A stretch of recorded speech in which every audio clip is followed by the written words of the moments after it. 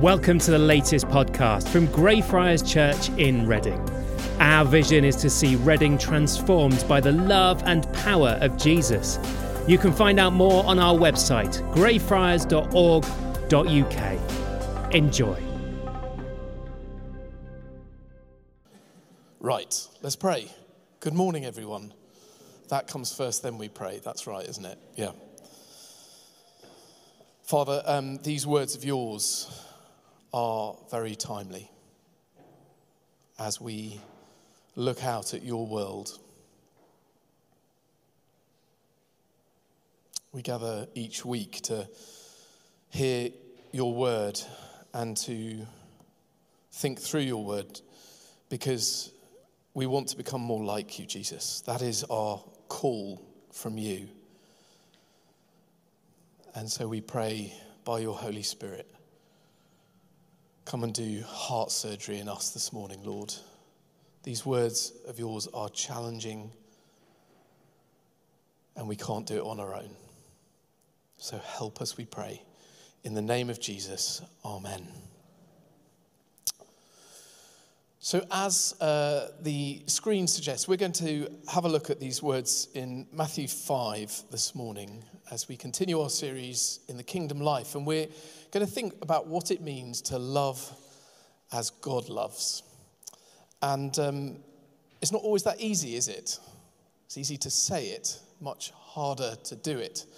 And I think particularly, I often think much easier to love a stranger or someone who we don't know so well, much harder to love people who are very close to us. I don't know if that's your experience as well.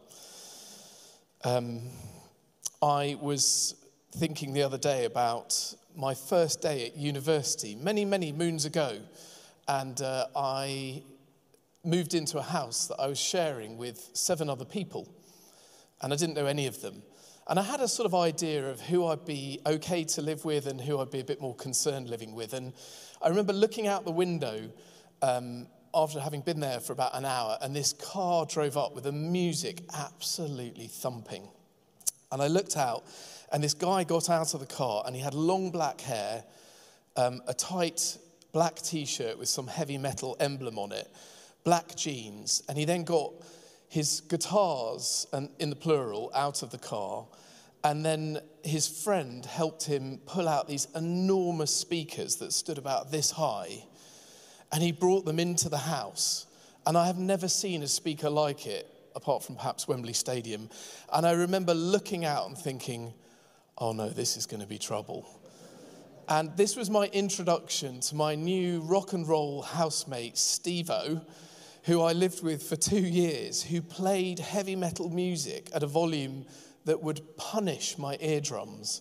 And during those 2 years, I absolutely grew to hate heavy metal music. This image, I think, describes quite well what we see in the world, and I realize what I see in myself. Love and hate alongside one another. Good and evil alongside each other. And compassion and greed alongside each other. And as we look out at the world today, to Ukraine and the darkness of what is going on in that nation, we also see little glimmers of light. I was thinking about Poland and the fact that this nation of Poland still lives with the scars of everything it went through during World War II. And it's that in part that has led this nation to raise the bar and to open its heart and to open its doors literally and to welcome in what I think is now about 2 million Ukrainian refugees. It's an amazing example of love and generosity and welcome. And Jesus here in the Sermon on the Mount speaks into this polarization of love and hate. Because God's people had many, many enemies back in first century Palestine. The land, as you know, was occupied by a mighty army. This army was part of a world superpower. They had no regard for human life, and they used persecution, threats, and murder as a way of controlling and oppressing the people in the lands that they invaded. And that sounds quite familiar, doesn't it, as we look out at the world today?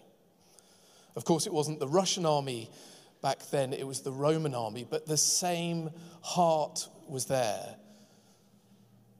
of greed and pride, of fear, of control, of hate, and of evil.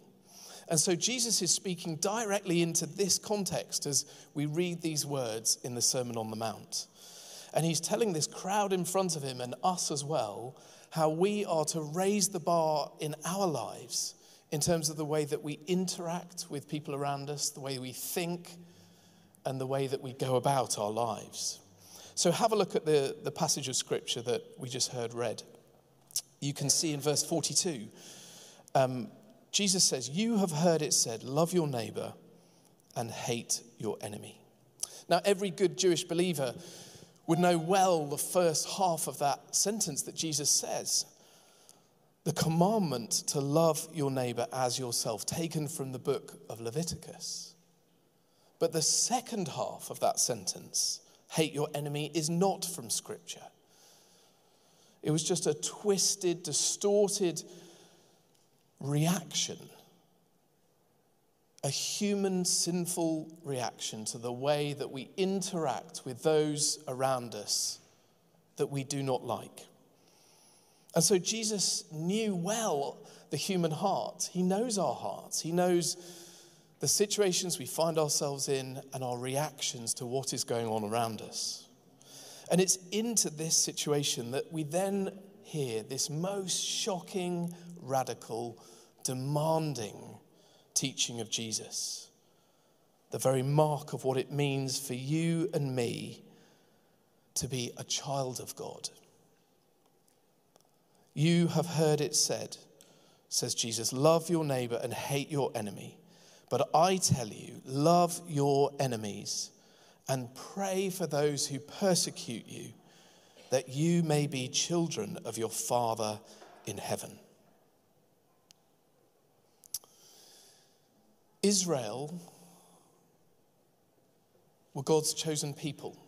They had a purpose in the same way that you and I are standing on this earth or sitting with a purpose. And that is to be a light for God, to reflect God's light into this world.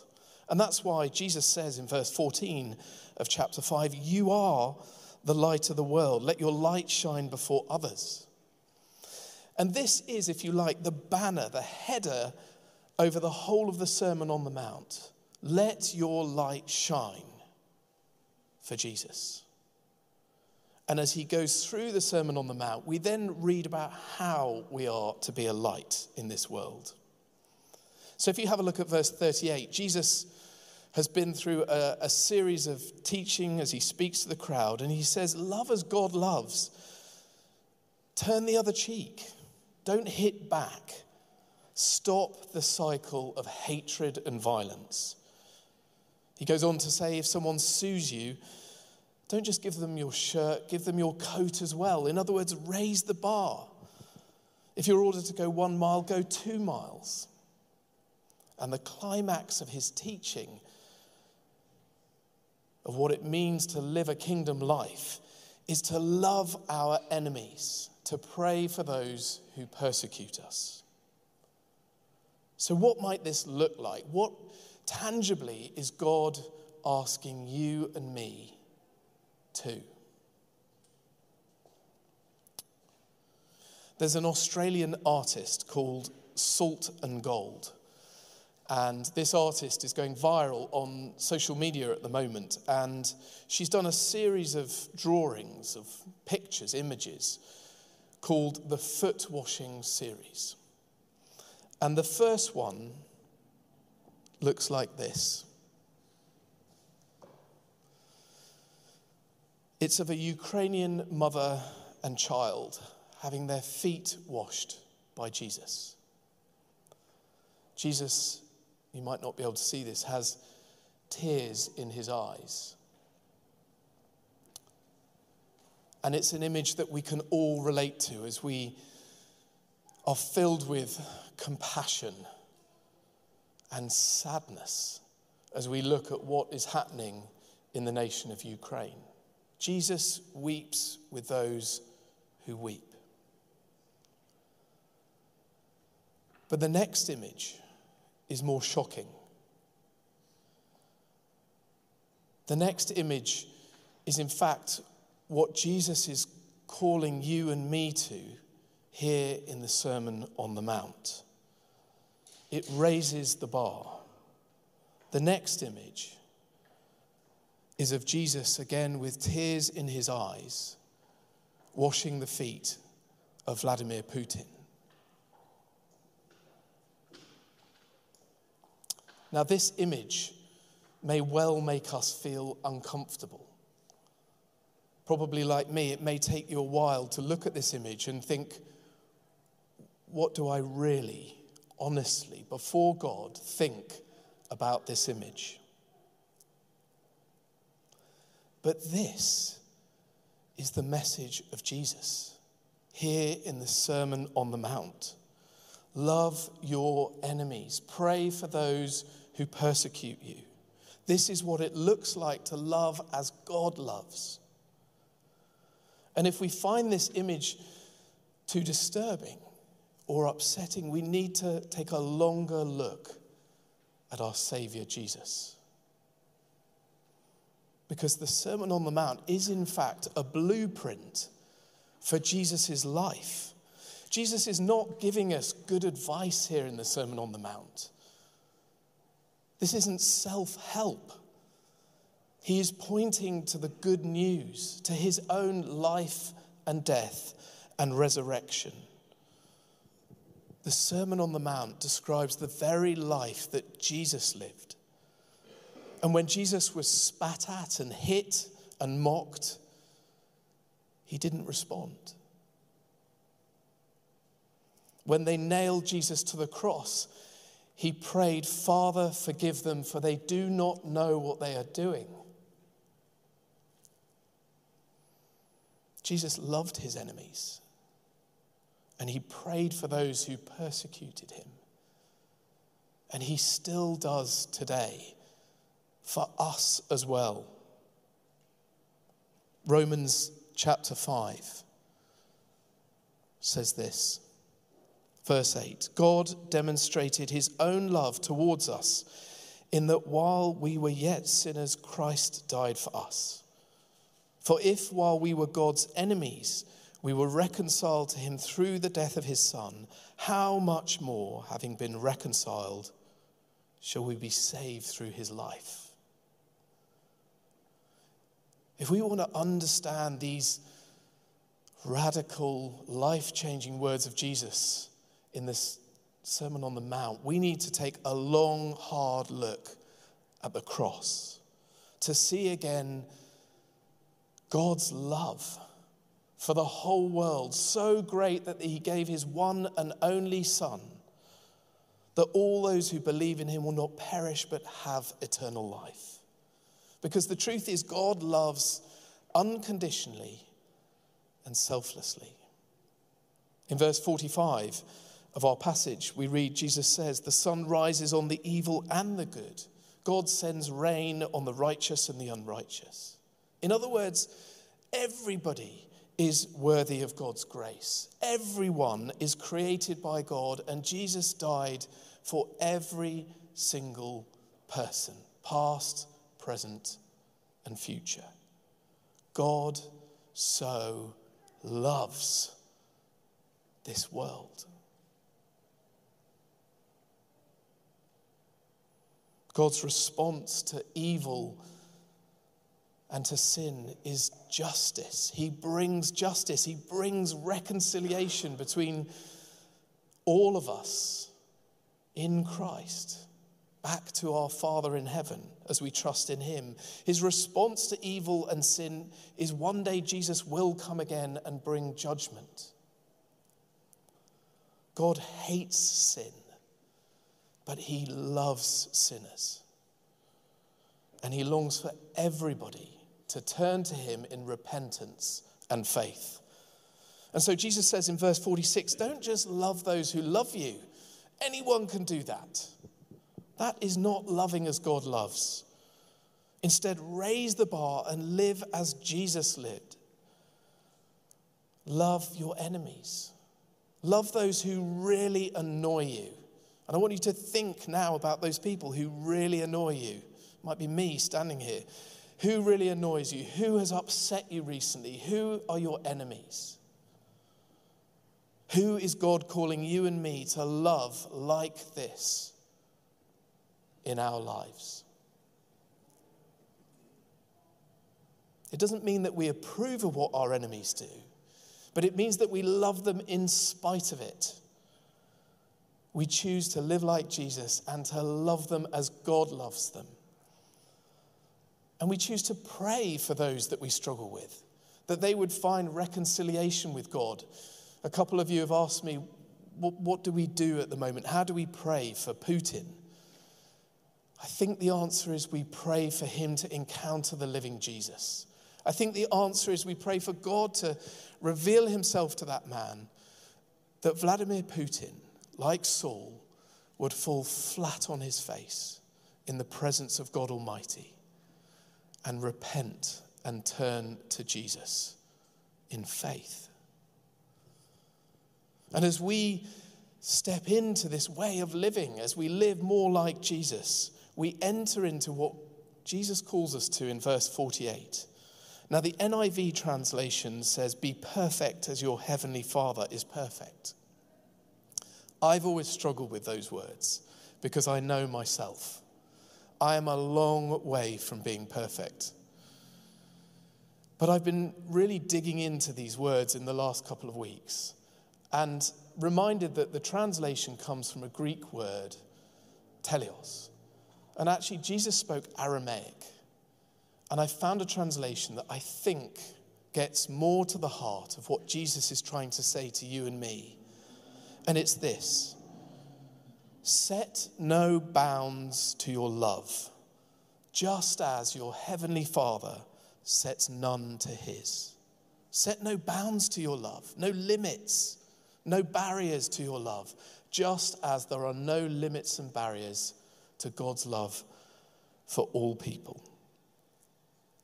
This is the journey of discipleship we're on, and these words, and I'm going to close with this, of 2 Corinthians, help us. If you're like me and you're looking at these words and you're just thinking, help God, how do we do this?